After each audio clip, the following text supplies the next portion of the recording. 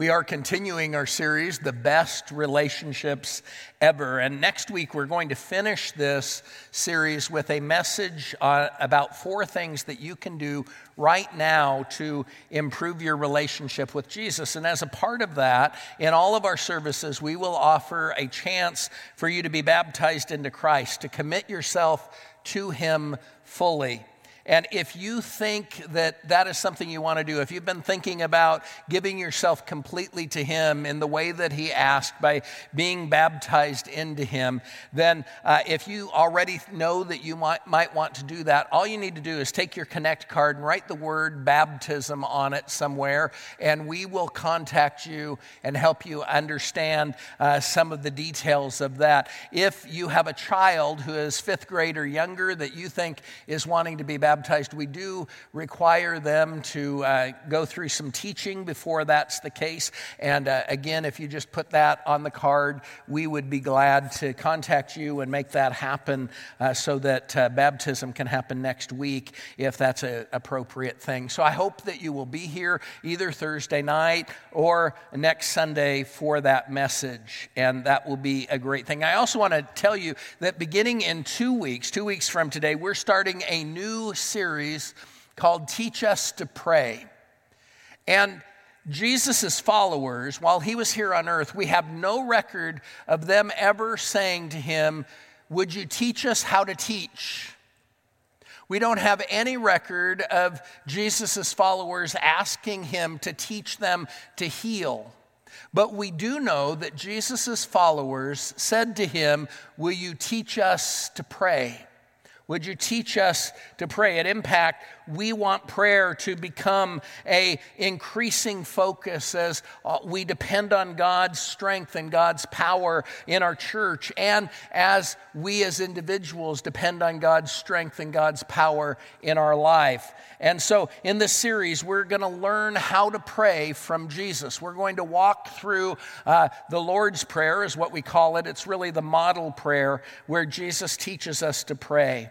And so I hope that you will be here for all of those messages in that series.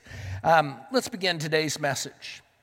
In the 21 Irrefutable Laws of Leadership, in the chapter on His law of influence, we read these words. In the late summer of 1997, people were jolted by 2 events that occurred less than a week apart: the deaths of Princess Diana and Mother Teresa. On the surface, the 2 women couldn't have been more different. One was tall, young, glamorous, and a beautiful princess from England who circulated in the highest society. The other, a Nobel Peace Prize recipient, was a small, elderly Catholic nun born in Albania who served the poorest of the poor in Calcutta, India.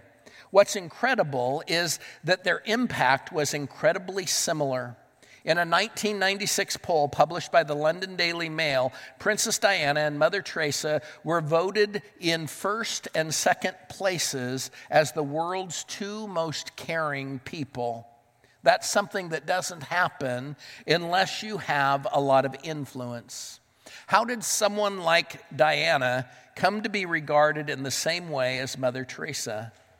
The answer is that she demonstrated the law of influence. Now, if you are old enough, you remember how Diana rose to influence. She became the most talked about person in the world when she married Prince Charles in 1981. Nearly 1 billion people watched their wedding ceremony on television. I remember people staying up really late to see it or getting up really early to see it. And then people from that point on could never get enough of her. They could never get enough of her, this kindergarten teacher that became a princess. And at first, she seemed a little awkward and shy and uncomfortable with the spotlight. But over time, she began to travel to represent the royal family around the world at various functions. And she quickly made it her goal to serve others and to raise funds for numerous charitable causes. And she built influential relationships with politicians and entertainers and organizers of humanitarian causes. Her influence grew tremendously. The book goes on to say this: in the beginning, Diana's title had merely given her a platform to address others, but she soon became a person of influence in her own right. In 1996, when she was divorced from Prince Charles, she lost her title, but that loss didn't diminish her impact on others. Instead, her influence continued to increase while that of her former husband and in-laws declined despite their royal titles and positions. Ironically, even in death, Diana continued to influence others. When her funeral was broadcast on television and BBC radio, it was translated into 44 languages. NBC estimated that the total audience numbered as many as 2.5 billion people, more than twice the number who watched her wedding. Now, here's the thing. Both Princess Diana and Mother Teresa have been characterized in a number of ways.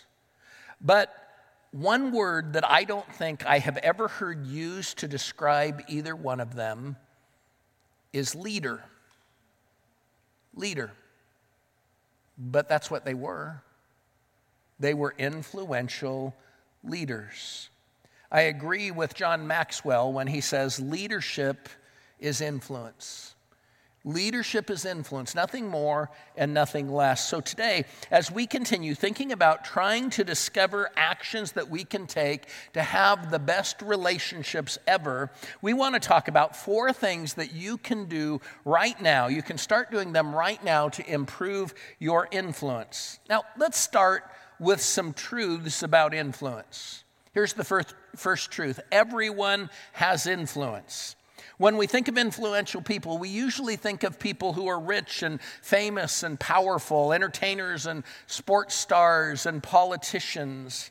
But you don't have to be a high-profile person to influence others. If you connect with people at all, you are an influencer.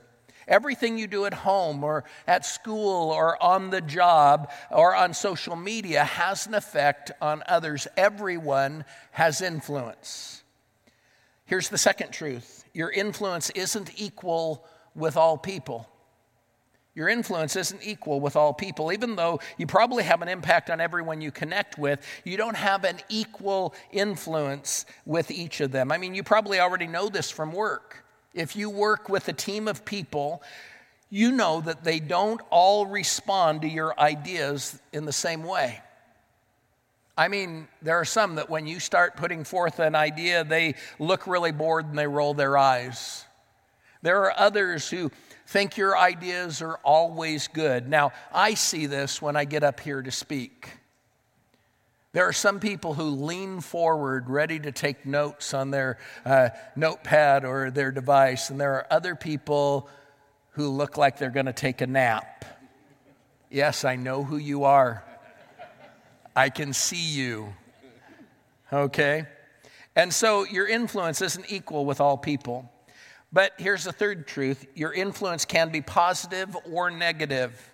You are a person of influence, but you get to decide whether you're a good influence or a bad influence. The difference is whether you do positive things and say positive things, or whether you're always doing things that are negative and saying critical and negative things. Another truth, you can decide to use your influence in a positive way. Now, I know that sounds the same as the above, but it really isn't. Positive influence is a decision that we make. It's the focus that we have to use our influence. Even if you have been a bad influence in the past, even if you just really have messed things up and you were a bad influence in the past, you can decide to influence people in a positive way going forward. You can change that. You can decide to intentionally give positive value to other people's lives by exerting positive influence. And another truth, Jesus gave us the job of influencing the world for him. Jesus gave us the job of influencing the world for him. If you are a follower of Jesus, you really don't have a choice. You don't really have a choice, because following him means influencing others for him. Look at what Jesus said in his famous Sermon on the Mount. Start with verse 13 of chapter 5 of Matthew. You are the salt of the earth, but if the salt loses its salty taste, It cannot be made salty again. It is good for nothing except to be thrown out and walked on. You are the light that gives light to the world. A city that is built on a hill cannot be hidden, and people don't hide a light under a bowl. They put it on a lampstand so that the light shines for all the people in the house. In the same way, you should be a light for other people. Live so that they will see the good things you do and will praise your Father in heaven. Jesus uses two pictures to describe us as his followers.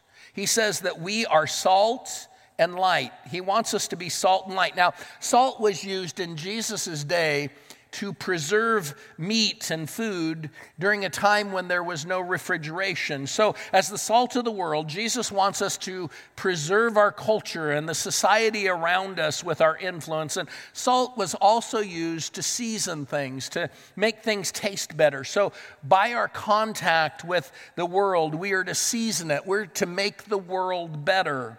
And when Jesus says that we are the light that gives light to the world, the point is that this world we live in is a really dark place. The world we live in is a really dark place, and Jesus uses us to expose the darkness. He uses us to help light the way that he wants people to go. Both salt and light influence everything that they come into contact with. Salt changes everything that it contacts, and light changes everything it comes into contact with. So Jesus is calling us to be influencers for him. So how can you improve your influence? Let me give you 4 things that you can start doing right now to improve your influence on others. The first is this: start walking like you're being followed. Start walking like you're being followed. If you know that someone's trying to follow you when you're driving, do you drive differently? I remember years ago when I was in high school, my family was driving to my grandparents' house, and we noticed right in front of us was our pastor's car. We could see that there were 2 people in the front seat, and about the time we noticed, the pastor's car turned into a gentleman's club. And we were kind of shocked by that. And while we were staring with our mouths open, we saw our pastor and his wife turning and waving and laughing. They pulled out of the club and right behind us. They came up to us at the next signal. They just thought it was hilarious that we saw them do that. They knew we were following, and so they did something different that time. At least we hope it was different. Anyway, when someone's following you, you drive a little bit differently. And we all need to go through life as if we're being followed. I mean, if you knew that your children or your best friends were going to end up where you're heading, would you walk differently? Would you go a different direction? Would you change how you lived your life if you knew that you were being followed? Look at what Jesus said in Luke chapter 6. Jesus told them this story. Can a blind person lead another blind person? No, both of them will fall into a ditch. A student is not better than the teacher, but the student who has been fully trained will be like the teacher. And let me change that last part just a little bit. A child is not better than the parent, but the child who has been fully trained will be like the parent. Will be like the parent. You cannot lead people where you will not go. You cannot teach what you do not know. Your students, your children, will not be better than you. When they're fully trained, they will be like you. They will be like you. And they will be like you because they follow the example that you set. They follow the example you set. I love the story I read one time. I really don't know if it's a true story or not, but it's a great story. The story says Lee Trevino, the golfer, was conducting a golf clinic years ago, and he had taken his 14-year-old daughter with him, and he was demonstrating a technique, and he decided to draw his daughter into the clinic, and he said to his daughter, "Honey, show them what I taught you to do with your 9-iron."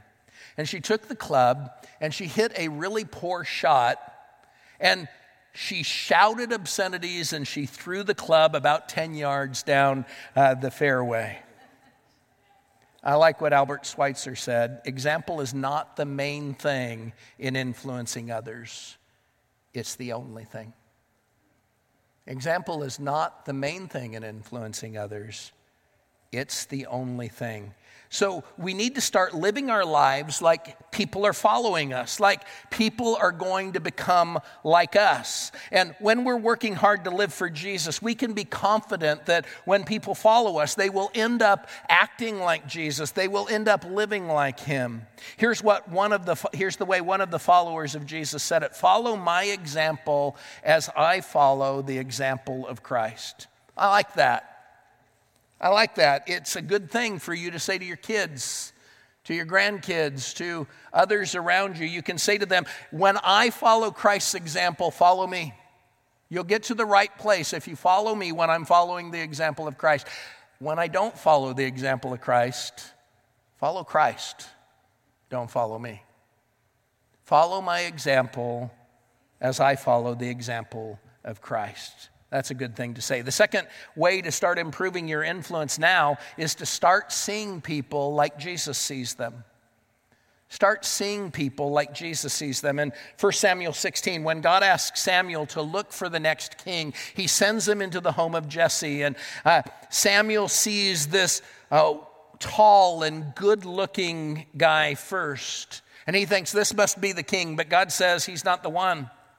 And then God says this: God does not see the same way people see. People look at the outside of a person, but the Lord looks at the heart. The Lord looks at the heart. So often, we just look at the outside.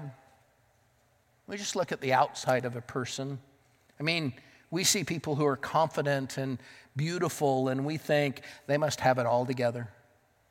They've got it all together. They must know their stuff. We see leaders, and we don't think that they struggle with the same things that we struggle with. They must have it all together. But God doesn't look at the outside. God sees the heart. He sees the heart. And the heart is much different, isn't it? The heart is much different. I mean, you might look really good today. On the outside, you look good, and you worked really hard to look good, maybe because you don't like what you know is inside at all. You don't like yourself very much because of some of your insecurities and your sins. And you might be smiling today. You might be sitting next to your smiling spouse, and yet you're both kind of faking it sometimes, aren't you? I mean, you don't want people to see that you had a big argument in your house just before you left for church today. You see, you can fool many people because most people just see the outside, but God sees the heart. When God looks at this room, he sees a room full of broken people. He sees people who are hurting, people who need his hope. So what if we started doing that? What if we started seeing people like Jesus sees them? What if we start assuming that everyone we meet is struggling in some way? That boss at work that's really hard to please might be getting pressure from her boss and be worried that she'll lose her job if she doesn't turn things around. The person who talks your ear off and says really inappropriate things may have gone all week long without anyone making them feel valuable or likable. What hurts are the people that you meet struggling with, and you know they are because you are. You know they are. And if you knew they were hurting, would you react differently to them? Would you try to comfort them? Would you listen more closely? Maybe here's a different way to look at it. Has someone close to you ever had a tragedy in their life or a special circumstance that affects their behavior? Maybe it was a death close to them that causes them to not deal well with loss. Or their parents split up and the kids are trying to make sense of it, or they suffered abuse and that affects how they react to people. Whatever the situation, if you know somebody like that, you feel like you want to explain to people why they should understand the behavior of your friend or treat them differently because of it. You think that, right? You want to explain to teachers and to coworkers and to people at church. Here's the thing. All of us have something like that in our life. All of us have something like that in our lives. The person sitting next to you does. The people you work with do. Everyone does. We just don't know what it is. But Jesus does. Jesus does, and he sees the heart. He responds to the heart, not to what he sees on the outside. So let's start seeing people like Jesus sees them. Let's assume there's something, and let's show grace. Let's show love with each other rather than frustration. Let's begin to pray. Jesus, please help me to see people the way that you see them. Let me see their heart, not just their behavior. Let me love them the way that you love them and influence them with your love. A third action that you can take to improve your influence is to start praying for opportunities. Start praying for opportunities. Look at Ephesians 5. It says this, I mean that you should use every opportunity you have for doing good because these are evil times. So don't be foolish with your lives, but learn what the Lord wants you to do. Some of you don't think that you have any opportunities to be influential. You don't think that you can influence anyone. I think you do. I think you can. But why not start praying that God will point out the opportunities in your life that you have to make a difference for him? It's amazing. When we pray for opportunities, he gives them to us.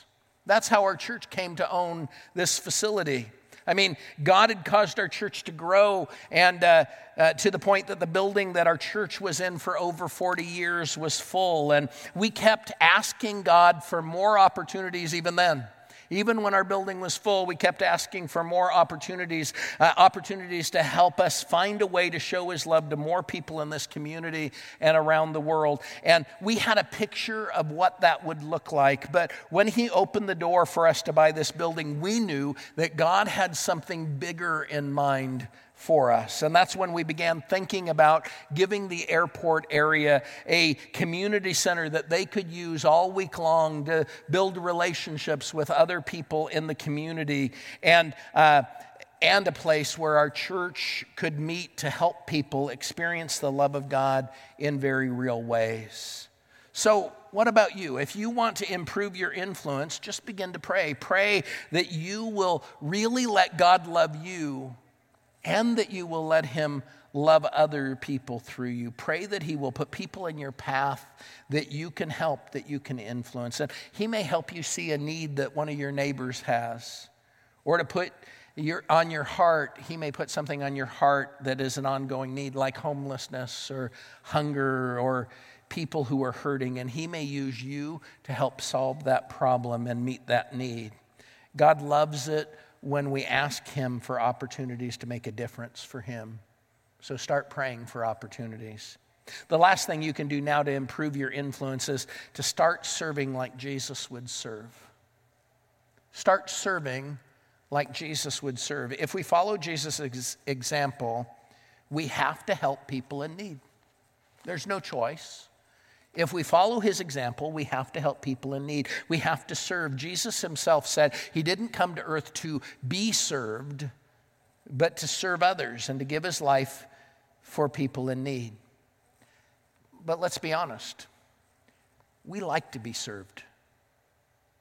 We like it when people serve us. We like to be served, don't we? And in fact, we go places expecting people to serve us, and then we go onto social media or onto a site like Yelp or Google, and we write a review and tell how well people served us. I was thinking about that.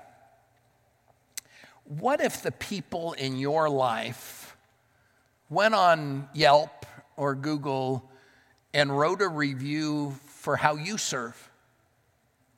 What if they wrote a review for how you serve them? I mean, what if your kids reviewed how well you did with breakfast this morning for them? Or how well you did with dinner last night? What would that sound like? When my kids were young, a breakfast review might have sounded something like this. Today I had breakfast at my house, if you could call it that. Basically, as we ran out the door late for school again, my dad threw a packet of mini donuts at us and said, each of you get 3. I told him I don't like the chocolate ones, but he just said, you get what you get and you don't throw a fit. I give him 1 star for his service, 1 star for the food, and -5 stars for his attitude. If you have the choice to go to the Smith House next door, they always have a hot breakfast. Go there instead.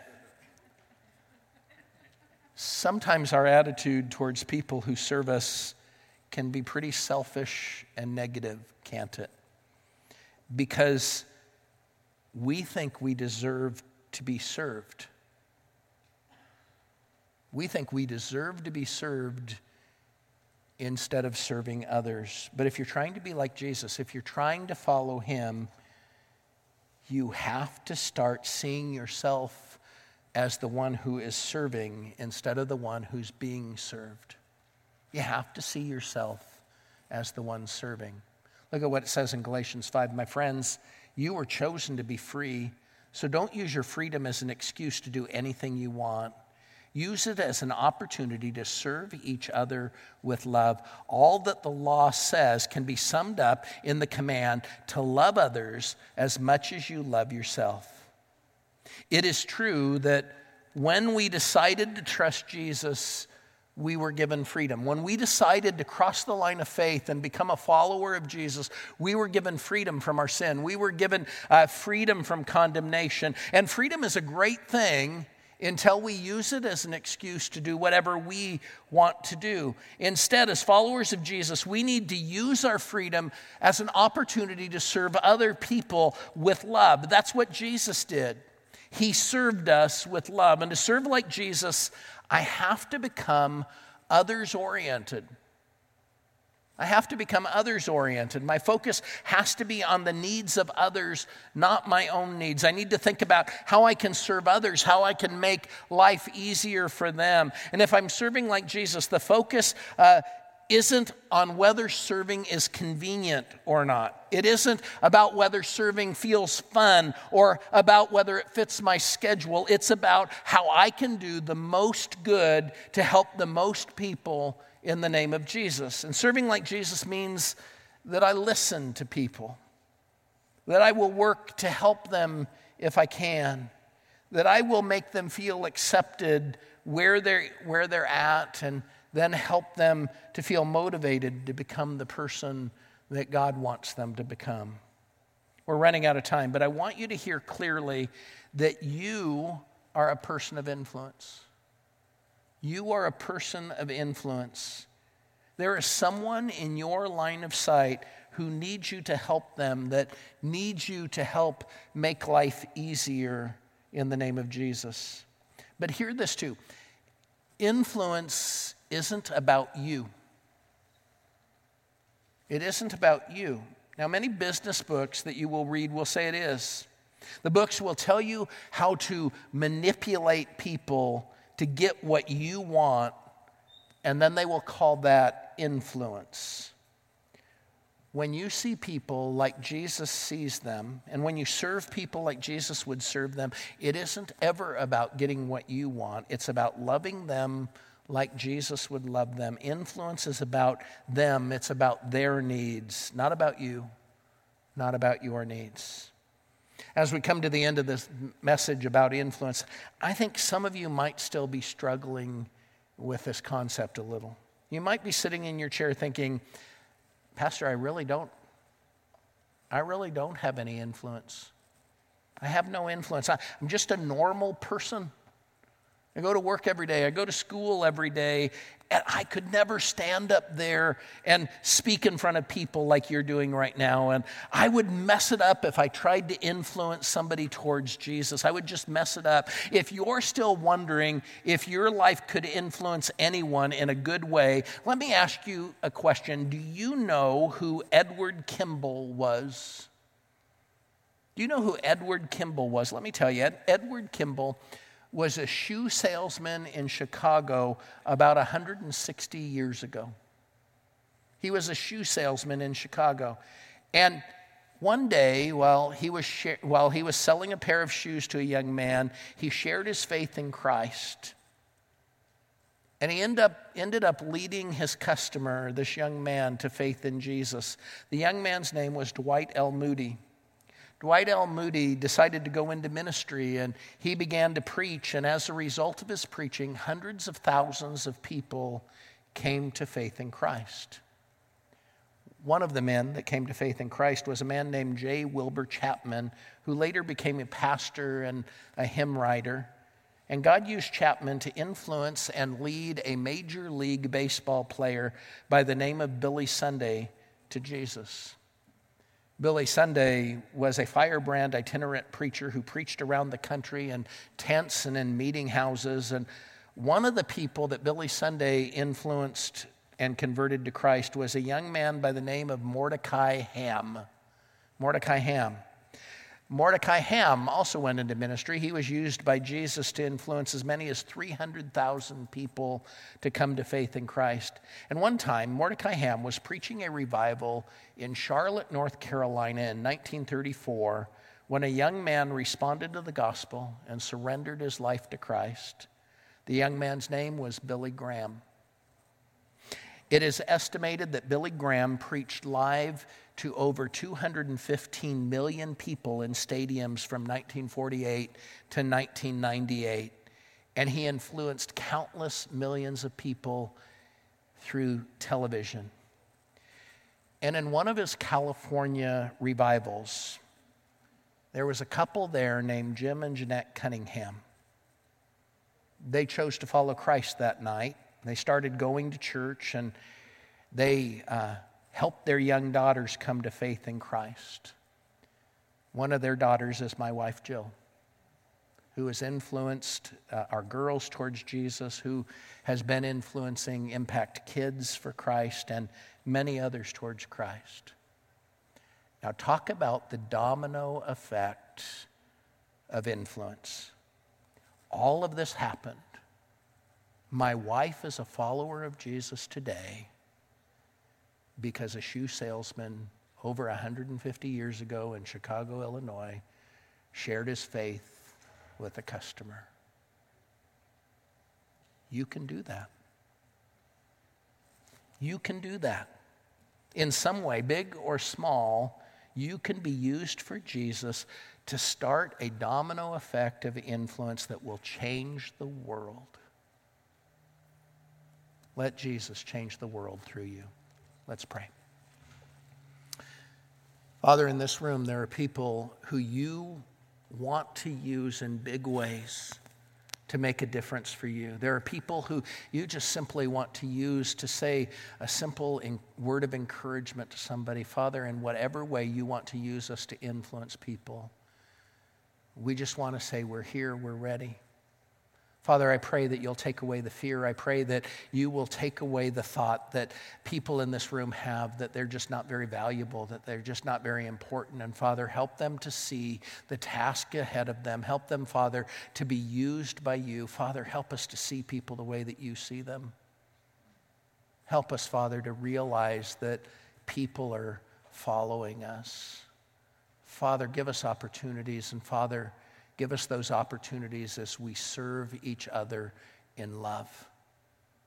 Father, we're just so thankful that you have loved us with an everlasting love. We're thankful, Father, for the domino effect of influence that brought us close to you. Now, Father, use us in the life of others. In Jesus' name, amen.